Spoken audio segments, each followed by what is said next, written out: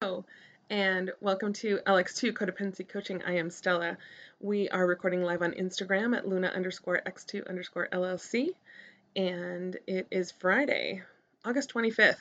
A year ago today, I was probably going on my, fifth or sixth adventure in Athens, and now I'm all the way back, so that's exciting. Um, I was talking earlier about how it's nice and cool, or getting cooler in the evening, which is really my favorite thing. I tend to run a little hot, so I do like it when it cools off and it's naturally just a little cooler. Um, so I was thinking about today's topic, and um, I'm writing, I think I mentioned last time, a new workshop for September, and I'll be presenting with my accountability buddy and partner, business partner, uh, Tadessa with Discovering Greatness. And so we're going to write a 5-part series on intentional dating. And so the first kind of introduction is just kind of being aware of what it is and has meant to be single and how to date with intention and to move forward wholly looking at who you are and then what it is that you are looking for in a relationship or dating experience. After the introduction, we will do 4 more parts. And so one of them is on attachment, and one of them is on codependency and romantic relationships. One of them is on doing your own work, and then the final one is on online and app dating safety. And so we're talking about these things.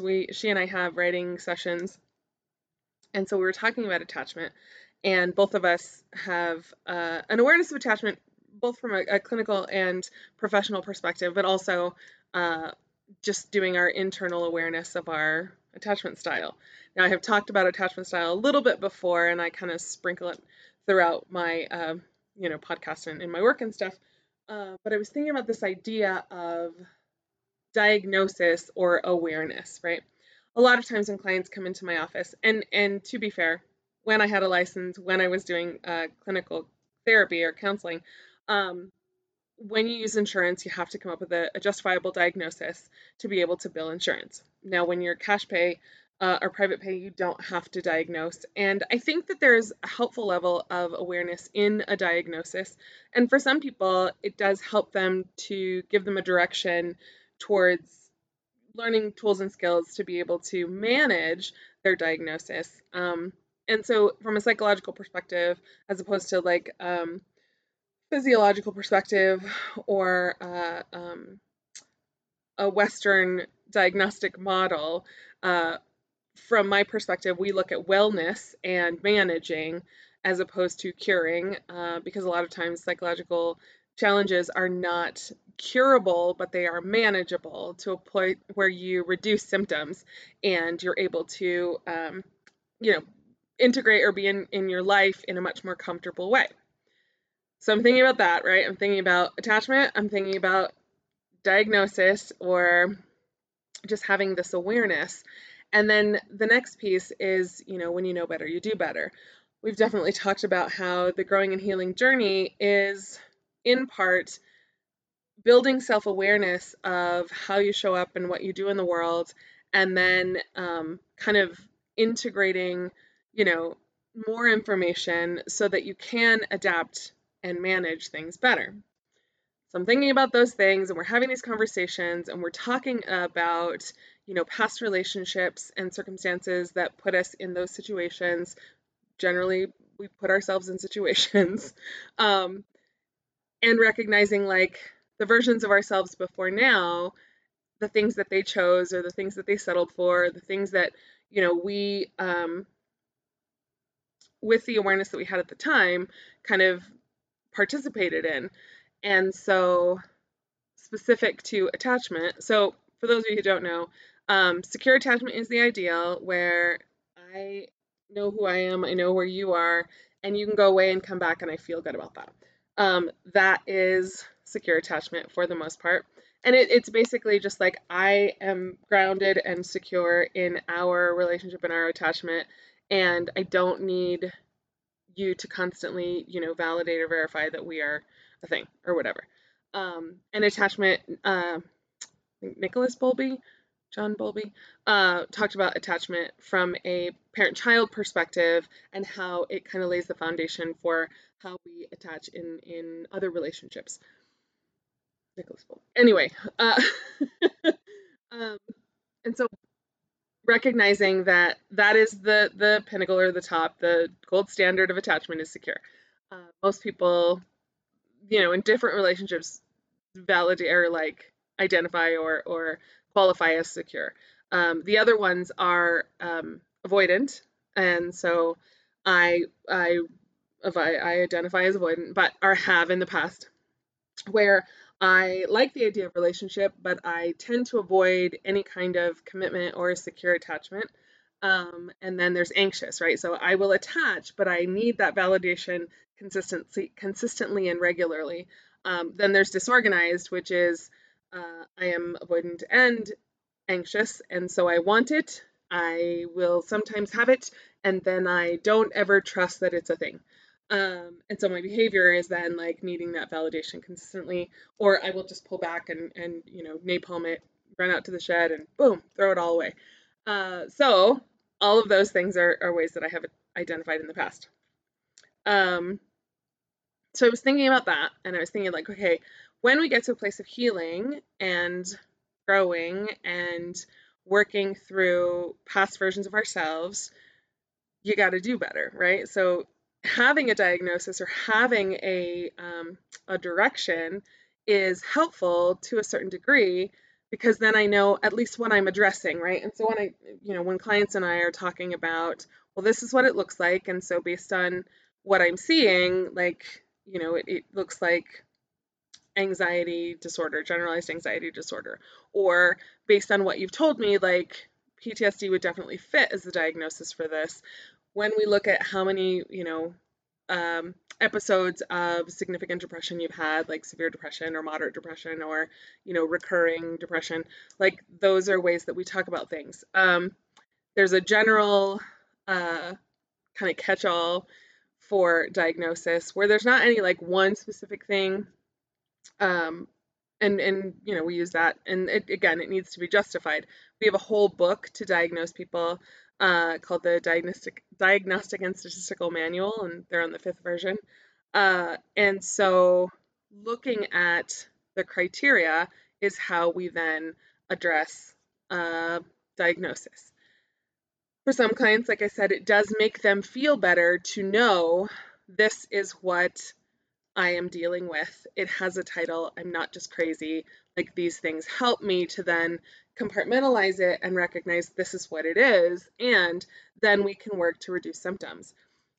Specific to attachment, like, I think some people will get to that place of like, this is just who I am, and I'm always going to do this. And then there's generally thoughts that kind of reinforce that, unhelpful thoughts that are, well, then I'm not worthy and deserving of having a healthy relationship, or this is just always this is the kind of people I always pick, or these are the kind of relationships, these things always happen to me, those kinds of unhelpful narratives. And so when I work with clients specific to like those unhelpful narratives, we look for facts based in reality to support that. Rarely are there any other than this has been your pattern in the past, and these are contributing factors to what that is.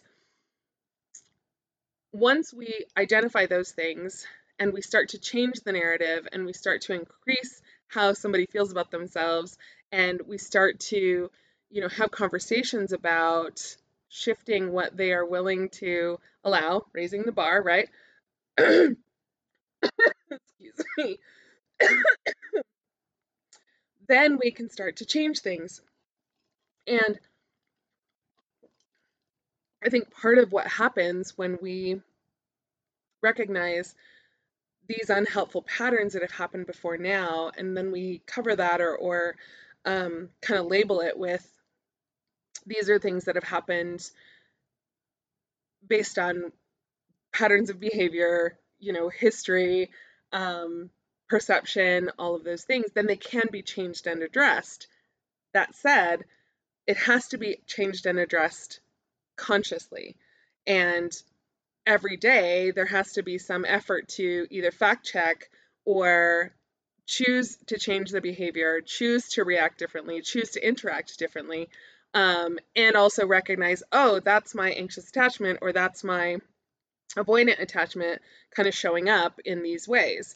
Um, I do like to take a historical view, especially with clients, to kind of recognize, like, where did that come from? Where did that start? Where did that unhelpful thought or narrative begin? And then we start to recontextualize the narrative with more facts or more information. Um, and what it does for clients is it then gives them the ability to have some autonomy and some agency over changing it. I can say that for myself, as I have done this like deep dive into codependency and where my codependency came from, and really recognizing the patterns of interaction and behavior. I recognize that there's a lot of things that I couldn't control, and now I do have more control over things. Um, and I get to choose how I engage moving forward. A lot of times I've talked with you guys often about gratitude, and rather than seeing things from a kind of victim perspective of like, oh, these things happened to me, recognizing, these things have happened, and uh, that is not the only thing that has happened. Recognizing that the relationships and dynamics in my life have been very much collaborative, right? We are working with other people to have these experiences oftentimes. Um, what I also know to be true is that there are opportunities for gratitude, really recognizing that no one life is complete and total misery. I like to think often of Viktor Frankl, who was one of the founders of existential therapy. He was in a concentration camp in World War II. He was a physician, I believe, and he wrote about his experience there and all of the hope and the positive things that were happening, even though they were in this really horrific circumstance. Um, and really thinking about that idea of making meaning in the middle. I talk a lot about having gratitude and having an awareness of, even though there are shitty circumstances that happen that we are in, that things, without our control happen to us, we do have the ability to have moments of either respite or positive things happen. Um, I was listening to Renee's podcast, Visions of a Blind Woman, this last episode on Tuesday, and she was talking about Maui, and she was talking about how things can shift and change overnight, with the fires and certainly the hurricane winds and all the things. Um, the idea that we could go to bed and everything is fine and then wake up the next morning and it's not. And, for those of us who have experienced significant grief or loss or change that we had no control over, there is a lot of devastation and grief and sadness and anger, and all of those feelings are true, as well as moments of kindness and beauty and connection. And so, what I encourage clients often, and just in general in life, to have moments of gratitude for the things that don't suck. Oftentimes, I think there's this uh, idea that of toxic positivity of just like, oh, just be grateful, just let it go, blah, blah, blah, which is fine, but I think it has to be tempered with, and not all things are great all the time. So when you have moments of connection, of peace, of creativity, of beauty, acknowledging those. And sometimes it's hard to acknowledge in the moment. That's why I like the idea of therapy for a number of reasons, not least of which is like what I've done for my whole career. But being able to talk to someone else and recognize that perspective of, oh, I didn't realize that was a really beautiful moment, or that was a really awesome connection. I love those aha moments, even with my coaching clients, where they'll be telling a narrative and then kind of sit back and go, oh, I didn't realize that, or I didn't see it that way, right?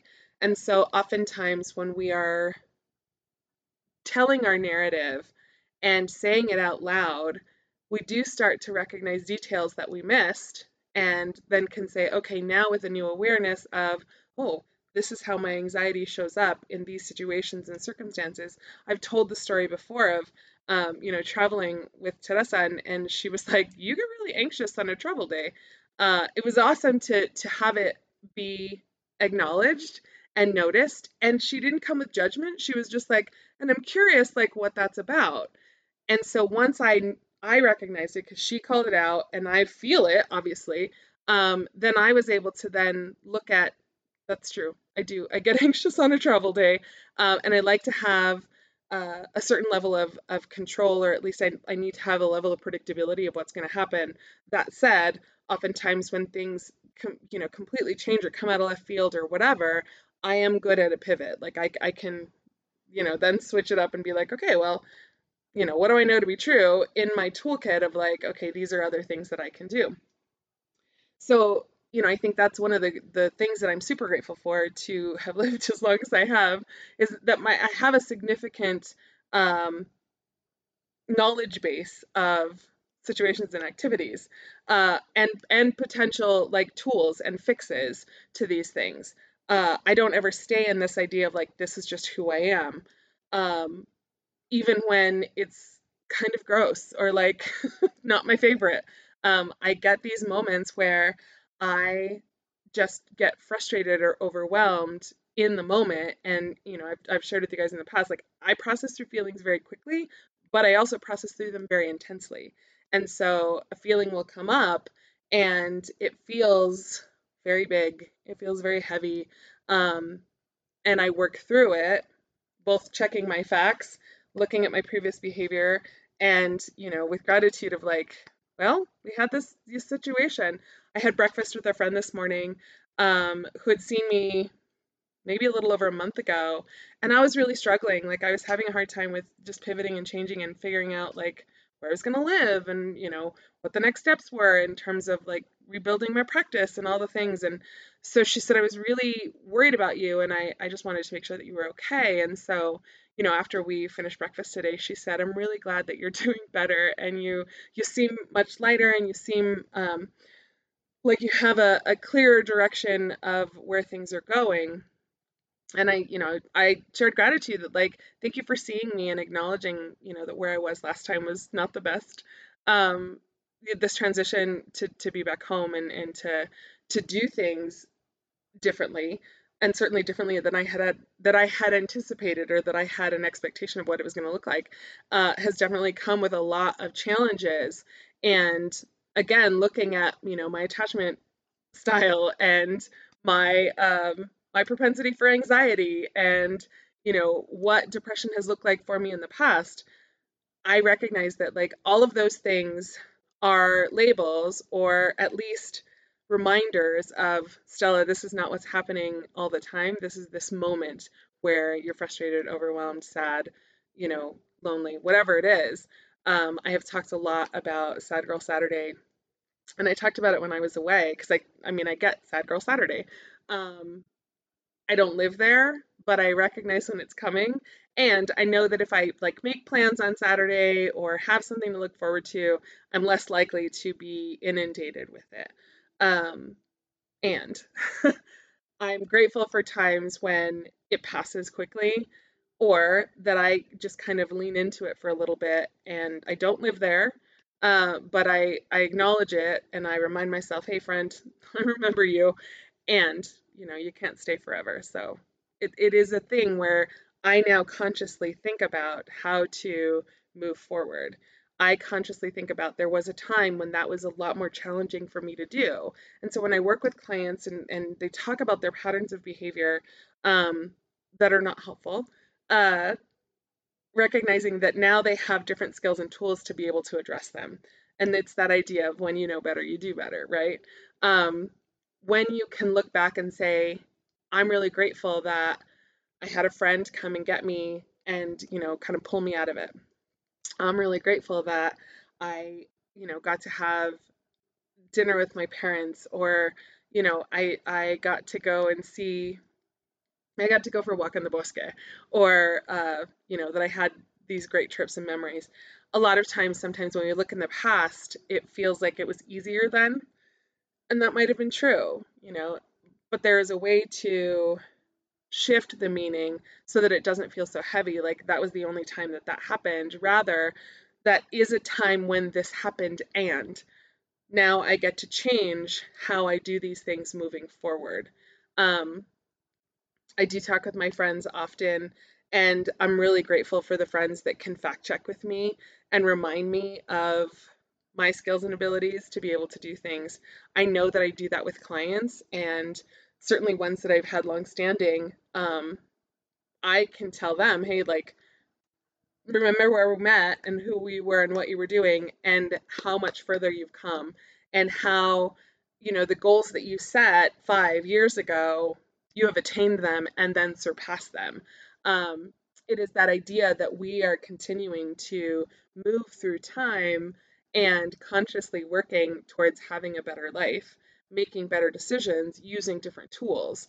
Um, Even though we may have a diagnosis or a label or whatever it is, that does not define who we are. And so, as a person who has dealt with depression, who identifies as codependent, who has anxiety regularly, um, and who has, an avoidant attachment style, I recognize that those are all ways to help inform me of what tools and skills I need to use. And not knowing that just made me feel crazy, like just made me feel like, what is wrong with me? Whereas now I can put it in the category, and then once it's in the category, then I can pick the tools to address it. And so when my avoidant attachment style shows up, I can say, hey friend, I remember who you are. Let me check some facts. Let me recognize that this isn't how we're going to be today. And I can securely attach to myself, and I can list several relationships in which I am securely attached, and then I can move forward. And so I don't have to protect myself or get in a box or try to feel um, reactive. I can just be aware that that is something, and then we move through it. The same would be true with my anxiety. Like, I know that certain parking lots trigger significant anxiety for me. I can avoid them, which is definitely something I do most of the time. But if I have to be in that situation, I can move through it and say, okay, this is not my favorite and it's temporary. I know what to do. I have, a significant amount of tools. I only have to be here for a little bit. All of those things are true, and then I can move through it. Like I said, when Sad Girl Saturday shows up, I recognize I know what this is, and I don't have to live here. It will pass, and I can choose either to stay in bed and be sad, or I can get up and go do something like moving around or having food or making a plan or whatever it is to then move through that particular circumstance that has been challenging in the past. I know that, for my clients, there have been times when they get very reactive in certain situations and circumstances. And so when we talk about what skill or tool could you use here, they have a better arsenal to be able to go, oh, I remember. I can, let my partner know, hey, I'm having a rough day. Or I can, reach out to this friend or this friend. We like to set those things up in advance to have people that you can turn to when you're struggling, rather than just kind of sitting in the diagnosis and sitting in the label and just being like, well, this is just who I am, this is going to suck. Like, recognizing I know tools and skills to be able to get out of it. And again, that idea of being temporary is significant. Everything passes and everything changes, nothing ever stays the same. um, and even though it feels at the time pretty big and insurmountable, that's not always the case. Um, and then again, just like finding the gratitude for, like, there was a time when this was much more difficult, or there have been really beautiful moments, and so my life is not all terrible. This situation is not all absolute garbage.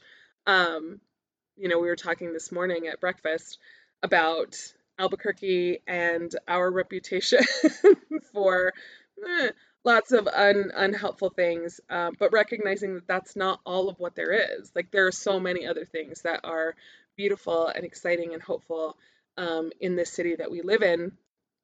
Being able to work past, certain situations that are unsavory or unappealing, and that's not the whole story.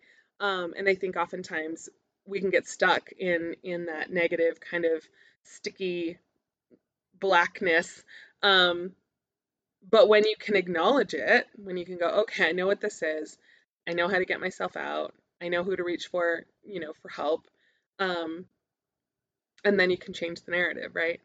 I think that as I was kind of thinking about today's topic of having at least a label gives us a direction, and having a direction then gives us an opportunity to take a step forward. Recognizing every situation that I've been in before now has helped inform me to do better.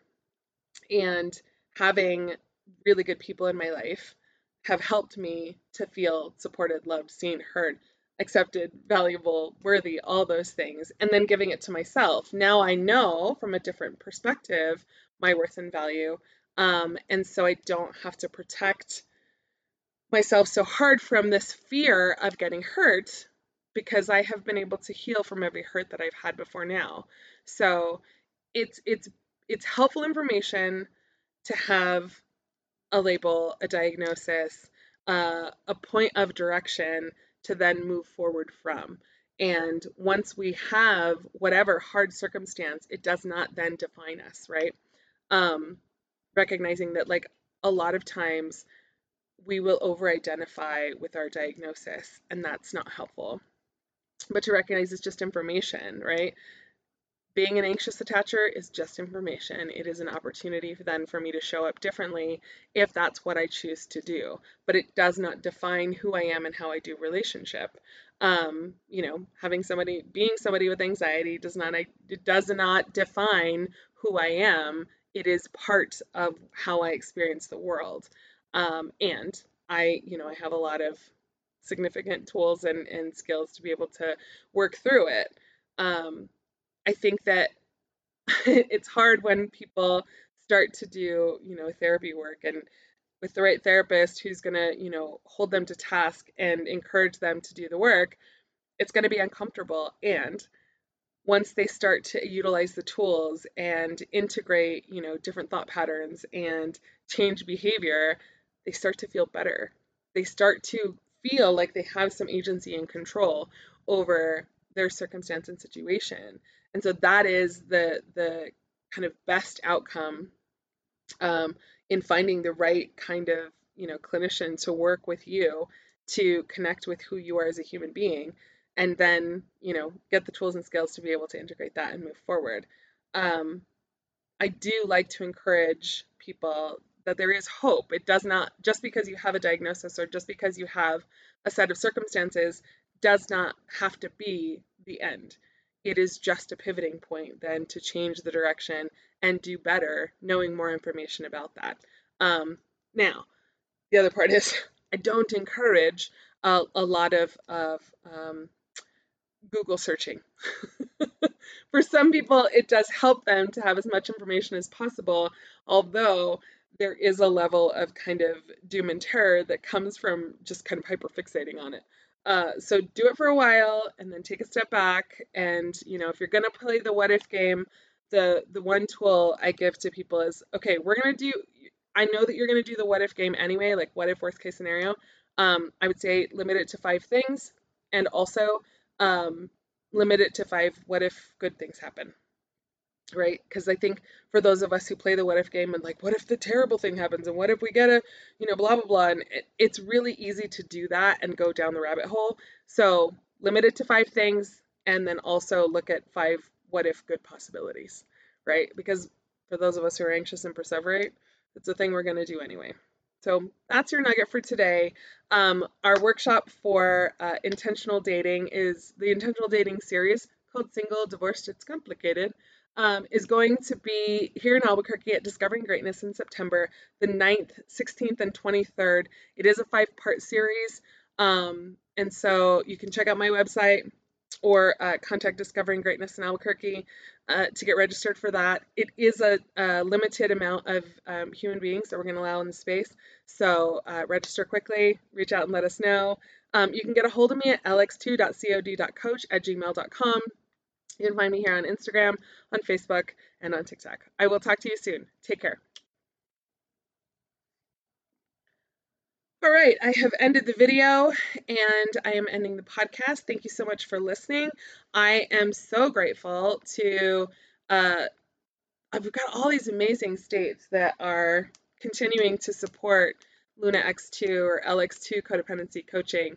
And I just wanted to quickly give a shout out to California, awesome, Wisconsin, Illinois, New Mexico, Arizona, Connecticut, Pennsylvania, New Jersey, Texas, Michigan, Colorado, Kentucky, New York. We've got my first listeners in South Dakota. Thank you for joining us. Virginia, Minnesota, Oklahoma, Ohio, Iowa, Florida, Idaho, Arkansas, Delaware, Maine, North Carolina. We do have a couple listeners in Utah. We hadn't had those for a while. West Virginia, Nebraska, South Carolina, New Hampshire, Hawaii, Mississippi, and Alabama. Thank you so much for tuning in to LX2 Codependency Coaching. I do appreciate you, and I will talk to you in a week. Take care.